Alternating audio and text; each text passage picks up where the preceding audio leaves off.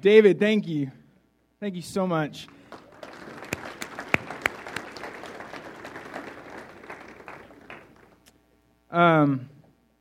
It's good to be reminded that this God we follow is a big God, and this movement we're a part of Jesus' grace, is a global movement.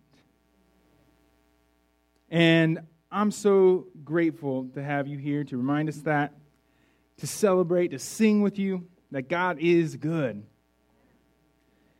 And this morning, we're going to be in John chapter 4. And we're continuing this short little 2-part series on experiencing and extending the grace of Jesus. And last week, we looked at an encounter with Jesus between him and a disciple of Jesus who had failed and was restored by his grace. And this week, we're going to be looking at a woman who is yet to become a disciple of Jesus, but has been broken by sin. Her sin and the sin of others. And she's going to be renewed by the grace of Christ.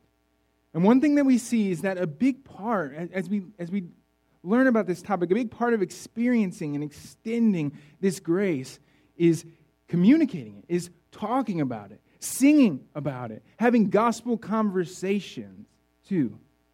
And this is to help others understand and rejoice and experience it and understand it like we have. And so when I thought about talking about this, the first thing that came to my mind was another text, Matthew 23, where Jesus is talking to the scribes and Pharisees. It's his 7 famous woes. You may have heard of them. The woes he says to the scribes and Pharisees. I think the first 2 are appropriate for this conversation to kind of set the stage for our motivations and things like that. So Jesus says this to the scribes and Pharisees. Woe to you, scribes and Pharisees, hypocrites! For you shut the kingdom of heaven in people's faces. For you neither enter yourselves, nor allow those who would enter to go in. Woe to you, scribes and Pharisees, hypocrites! For you travel across sea and land to make a single proselyte. And that word just means convert. And when he becomes a proselyte, you make him twice as much a child of hell as yourselves. And at first, if you're listening, these 2 woes almost seem opposite or mutually exclusive. I mean, which is it, Jesus? Do they keep people from being converted by not letting them into the kingdom and shutting it in their faces, like he says in the first one? Or do they go to great lengths to convert people by crossing land and sea, as he says in that second woe? Well, they did both.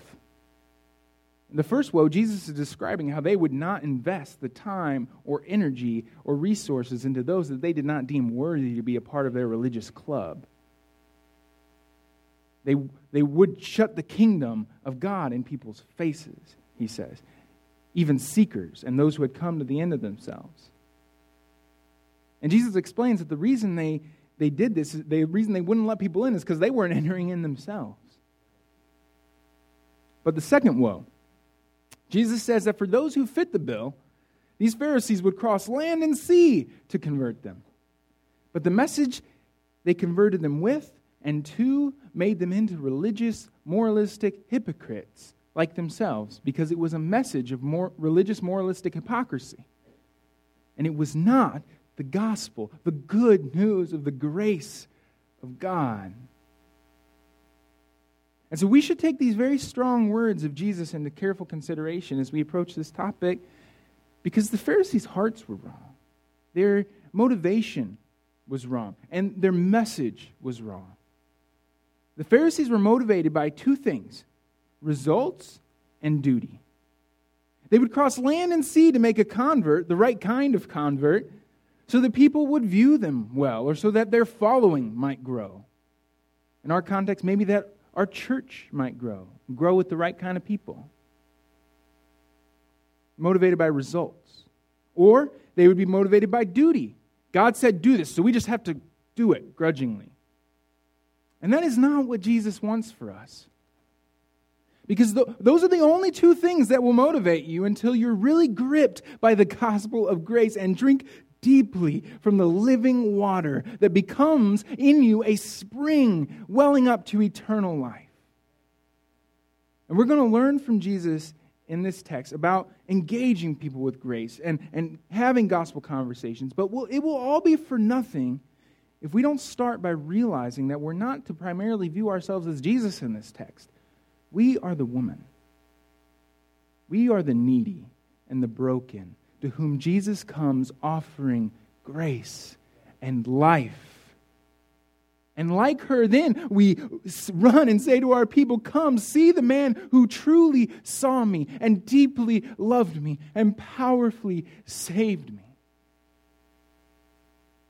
I quoted King David's psalm last week in my sermon, Psalm 51, where he says, restore to me the joy of your salvation.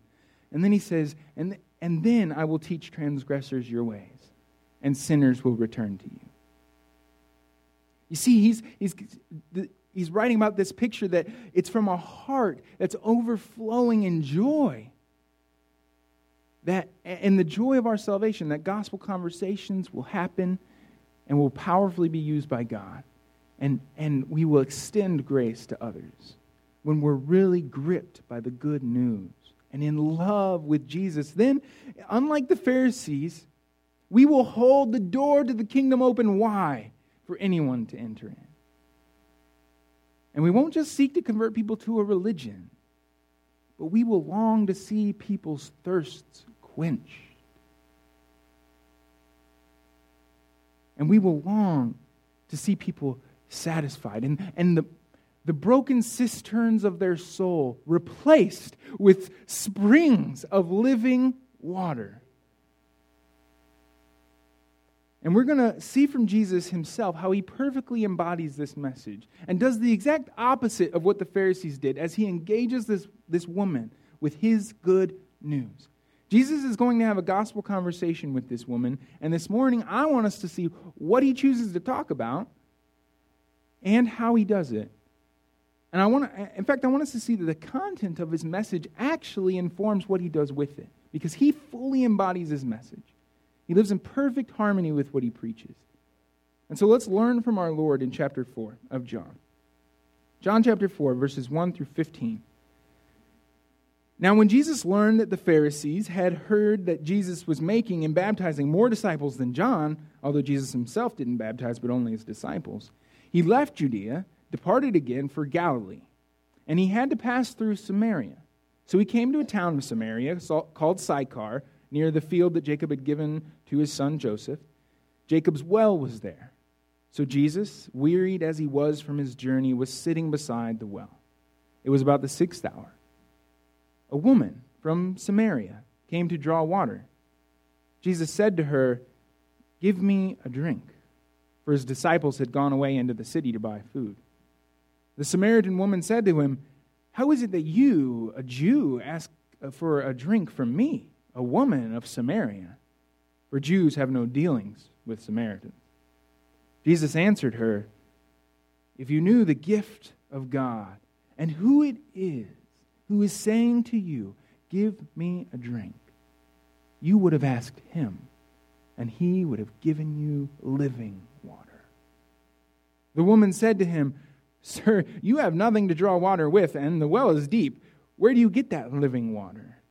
Are you greater than our father Jacob? He gave us the well and drank from it himself, as did his sons and his livestock." Jesus said to her, "Everyone who drinks of this water will be thirsty again. But whoever drinks of the water that I will give him will never be thirsty again. The water that I will give him will become in him a spring of water, welling up to eternal life." The woman said to him, "Sir, give me this water, so that I will not be thirsty or have to come here to draw water." Let's pray. Our Holy Father, we are grateful for your grace through your Son. Give us ears to hear you speak and hearts to believe and embrace and resolve for your glory. We pray in Jesus' holy name. Amen. So Jesus engages this woman by asking for a drink. And then the next thing he says is, if you knew the gift of God. He talks about a gift. What Jesus has to offer is a gift, a free gift. And the concept of gift is another way of talking about grace. Like in Ephesians 2:8, where it says, for by grace you have been saved through faith, and this is not your own doing, it is the gift of God. And if you read Ephesians 2, you see that this grace was motivated by love. But grace is not just an act of love, it's an act of love to someone who deserves the opposite. And this is stunning. But it's also humbling.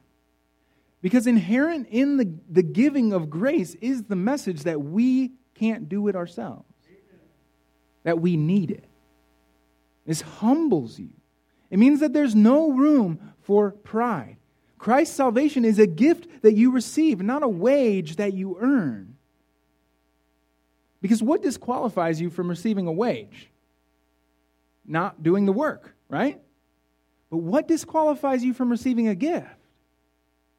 Only pride. Only saying, I don't want or need your charity. Since it's a gift, you have to have that humility to receive it. When I was a brand new believer, about 16, new to the church, and this church, in fact, which is pretty neat, the young man who had shared the gospel with me and was discipling me, many of you know him, Casey Lawson, he took some of us to a barbecue joint for his birthday. And we were all, after the dinner, we were all buying T-shirts from there. For some reason, they sold T-shirts. Big Mama's Barbecue. And you may have been there. And everybody was buying T-shirts to commemorate the event, and I couldn't afford one. And so Casey said he would buy it for me. And I didn't want to, receive that from him because it was his birthday after all. So I was like, no. And he's like, no, I insist. He insisted. So I said, okay, I'll pay you back. And he looked at me and he said, no, Jay, you're a Christian now. All my unbelieving friends, they have to pay each other back. They can't receive gifts. But we Christians should be the best at receiving gifts. Because our whole life is a gift. Our whole salvation is a gift from Jesus. I tell that story here for two reasons. First, because it's an excellent example of someone who was fluent in the gospel and could speak it into the everyday stuff of life, which is exactly what we're talking about with Gospel Conversations. But also because it really illustrates the truth about our salvation. It's a gift, and we just have to be humble enough to receive it. And once it comes into you, it creates humility, which makes us not hypocritically proselytize like the Pharisees did, but humbly and graciously, through love, to speak the good news into people's lives. How does the fact that salvation is a gift affect how Jesus delivers it? Well, in this story, look at who he's talking to. He's talking to a Samaritan, racially inferior, according to the Jews, because they had mixed with pagans. But not only were they racially inferior, they were considered dangerous heretics because they had the wrong doctrine and teaching. And not only is she a Samaritan, she's a woman, which a fact that in that culture would have lowered her status significantly and made this interaction very inappropriate with Jesus. But on top of being a Samaritan and on top of being a woman, we learn that she's most likely a social and moral outcast, if you keep reading on in the story, due to her large number of divorces and her current unwed cohabitation with a man. So she is about as low on the totem pole in that culture as you can get. And in that culture, the lower you were socially, the further you were from God. And the higher up and more respectable religiously, the closer you were to God and more blessed by Him because of your hard work. And that's why she is shocked whenever Jesus talks to her. He says, she says, how can you be talking to me? The people at the bottom didn't expect the people at the top to talk to them. Or if they did, it would be in a condescending way. But Jesus isn't condescending. He engages her lovingly and respectfully because the salvation Jesus offers is free grace. And because it's free grace, he breaks through all of those barriers that should have separated them. The religious barrier, the racial barrier, the gender barrier, the moral and social barriers. She wasn't the right kind of person. And she didn't do the right kinds of things. But Jesus loved her. He saw her as a dearly loved human being created in the image of his Father, who had been broken by her own sin and the sin of others. And for the longest time when I read this story, I saw her just as like a stereotypical sinner. She's like a sinner, which is true. But I didn't have Christ's compassionate eyes for her. I didn't think about how much emotional pain she was probably in. Even if she had brought this on herself, nobody goes through 5 divorces without significant pain. Especially in that culture where it was the men who had the right to divorce their wives, not the women. We must learn, like Jesus, to see people's humanity, not just their reputation or our own biases. We are called to love those even whom we view as the wrong kinds of people. You love and serve and care about whoever your wrong kind of people are. Treat them with kindness, patience, and welcome. Intentionally love those who are of a different race and culture than you, even if they're proud of their racial and cultural differences and don't downplay them. What about those who are of a different political party, even if they post far too many Facebook posts about their political opinions? What about those who have different doctrine than you? Those within the LGBTQ range of sexuality and gender identification? Those who are socially awkward? Those who are morally compromised and broken by their own sin? Those who are criminals? Those who are poor? Those who are rich? There's a million different ways in which people don't fit into the categories that we find personally appealing, right? And there's many people, even in this room, people like me, who have people in their family that fit into some of these categories that I just named, and we see them as much more than the categories people put them in. And we long for the people of God to see them that way. And to love them like family. To love them with the love of Christ and to speak the love of Christ to them. This is what the grace of God compels you to. But let's also look at how Jesus describes this gift that he's talking about. Because I love it. He uses this metaphor of living water. And I love this, especially in this application, right? Because she's there to get water. Just ordinary water because she needs it. Because she's thirsty. But Jesus knows that she needs something even more than she needs water. And that he knows that she thirsts for more than she thirsts for water. She has a spiritual need and a spiritual thirst that only he can meet. Because her body just physically needs water or else it dies. And so God designed her to crave it with thirst. And in the same way, her soul needs what Jesus offers or she's dead.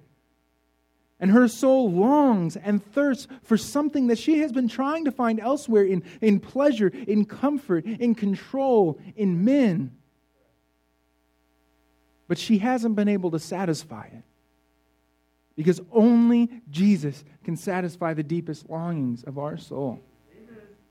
C.S. Lewis once had a great quote where he explained that creatures are not born with desires unless satisfaction for those desires exists. For instance, a baby feels hunger. Well, there's such a thing as food.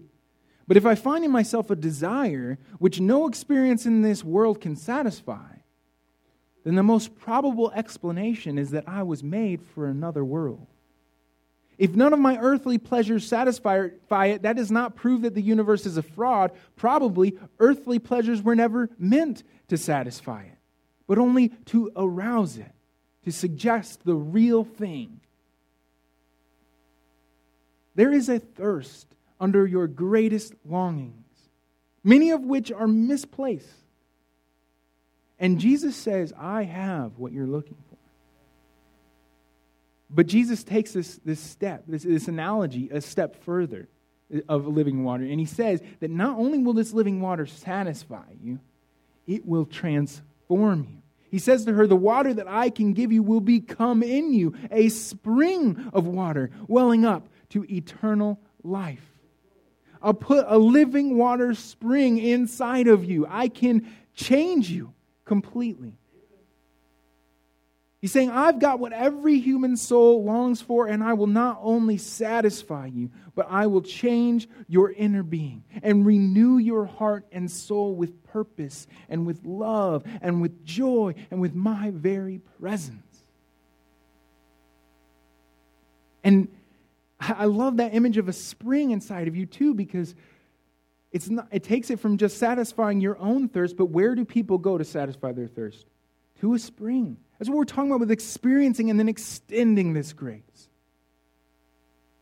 I once was talking with a friend of mine who doesn't believe in God, and he said it's clear that religion and Christianity works for you and helps you, but different things work for different people, so there's no need to insist on Jesus.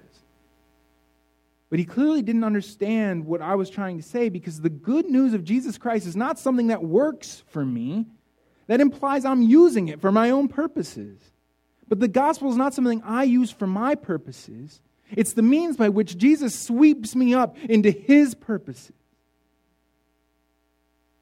The gospel transforms me, transforms us from the inside.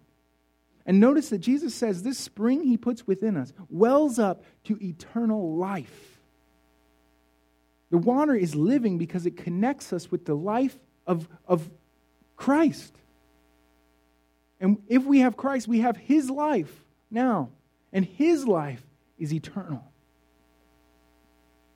So eternal life is not just living forever. It is that, but it's much more than that. Eternal life is not just a quantity of life, it's a quality of life. The eternal life that Jesus talks about is this personal relationship to God the Father and God the Son. He defines it in John 17 when he's praying to God the Father, and he says, this is eternal life, that they know you, the only true God, and Jesus Christ whom you have sent. So eternal life is a personal, intimate knowing of God. It's not like some medication, like an inoculation against the disease of death that works unconsciously, like a spiritual antibiotic. It's this conscious experience of knowing and relating to God, not just after death, but here and now. In John 10, Jesus says that he came, like that sermon series that Pastor Tim was preaching, that he came that we might have life and have it abundantly. So in Jesus' way of thinking, it's not just you're alive or you're dead, but there's an abundance of life we can have. And this means that this message is not just about what happens after you die. It's also about your life here and now. Which means that we, like Jesus, are to apply it to our lives and apply it to people's lives where they are hurting and broken, where they are sinful or searching, where they are confused or deceived, where they are loving, worshiping, longing. This means that when we extend this grace and have gospel conversations, it's deeply personal and relational. We don't just have one template or set of talking points. There's no formula that we force every person into without regard to their personality or their relationship to us or their background or experiences.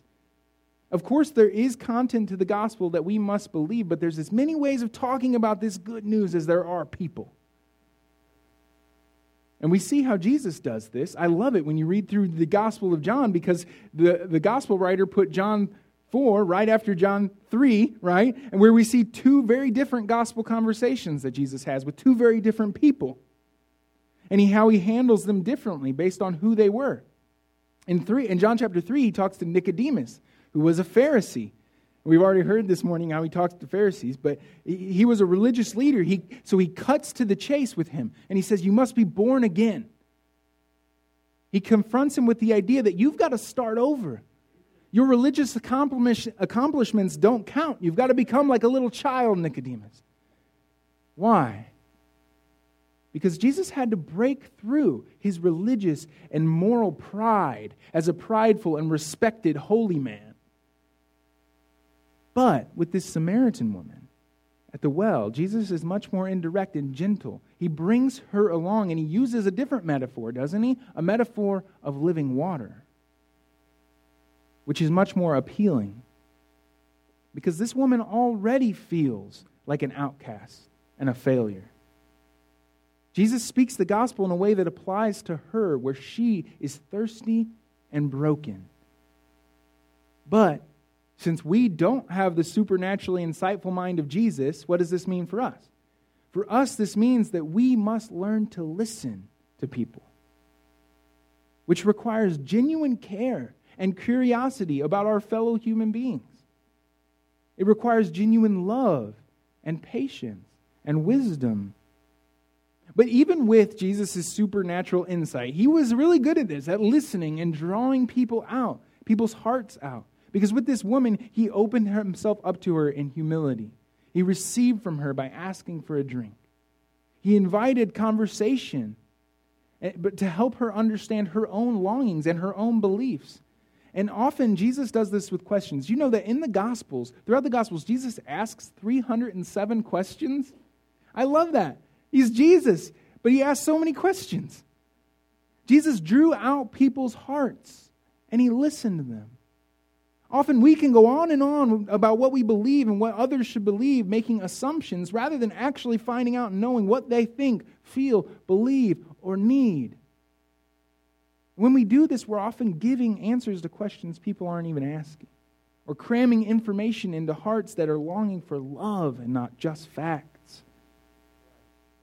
If we fail to really listen, we might miss opportunities to genuinely love people and share the love of God with them.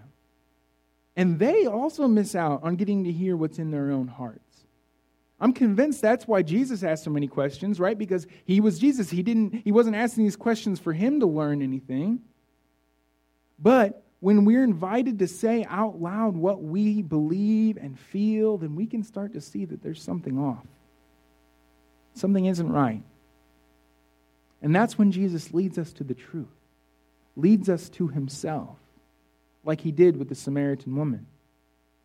There's a great Christian author and thinker, Francis Schaeffer, that said, if I only have an hour with someone, I will spend the first 55 minutes asking them questions and finding out what's troubling their heart and mind. And then in the last 5 minutes, I'll share something of the truth.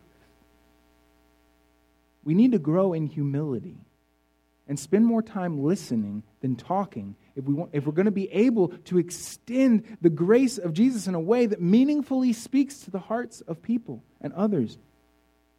We were all created by God to find our greatest satisfaction and fulfillment in him. Every human being is thirsty for God. We all have eternity written on our hearts, producing a longing for something or someone truly good, truly glorious, truly everlasting. Deep within us, we all ache for healing, for freedom, for redemption, for restoration. And only Jesus can provide that. Only Jesus can satisfy those longings. Everyone is looking for something to fulfill their longings and satisfy their thirst, but often they're looking in the wrong places, and they're going to the wrong wells to draw water for their souls. They need to look to Jesus.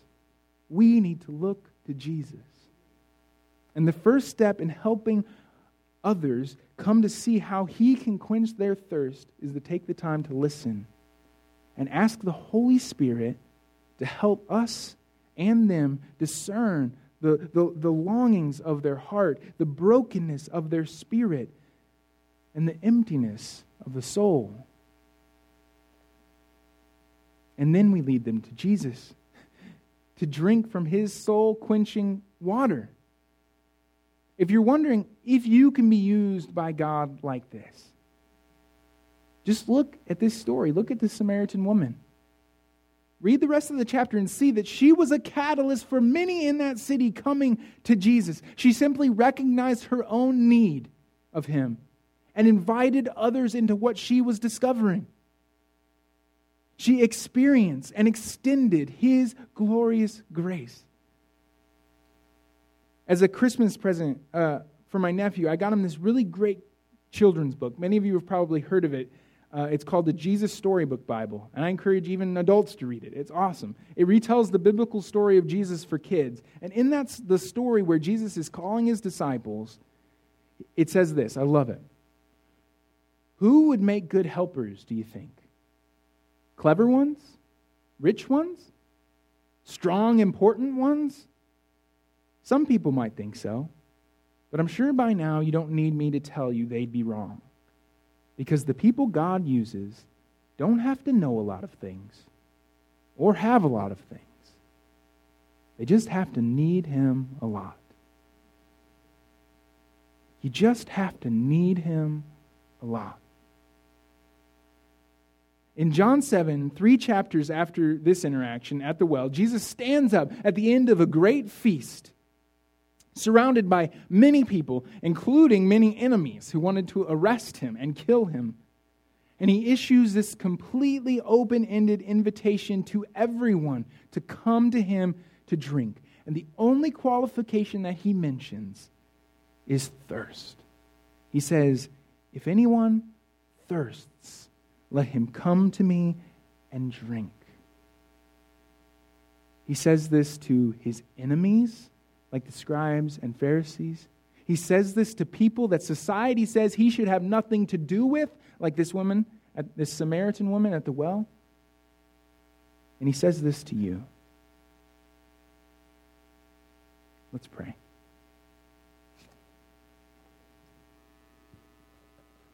Our Holy Father, I thank you for your life-changing grace. I pray that you would grant us to have compassion, to see people through your eyes. I pray that you would fill us with the joy of your salvation so that the truth of it just spills out of us. And I pray that you would put people, receptive people, whom you're preparing the hearts of, into our lives and help us to seek them out. I pray that you would grant us great faith and trust in you. Faith so sure that it frees us to live lives of risk-taking love for your glory. And we ask all of this in and through the holy name of your Son, Jesus Christ. Amen.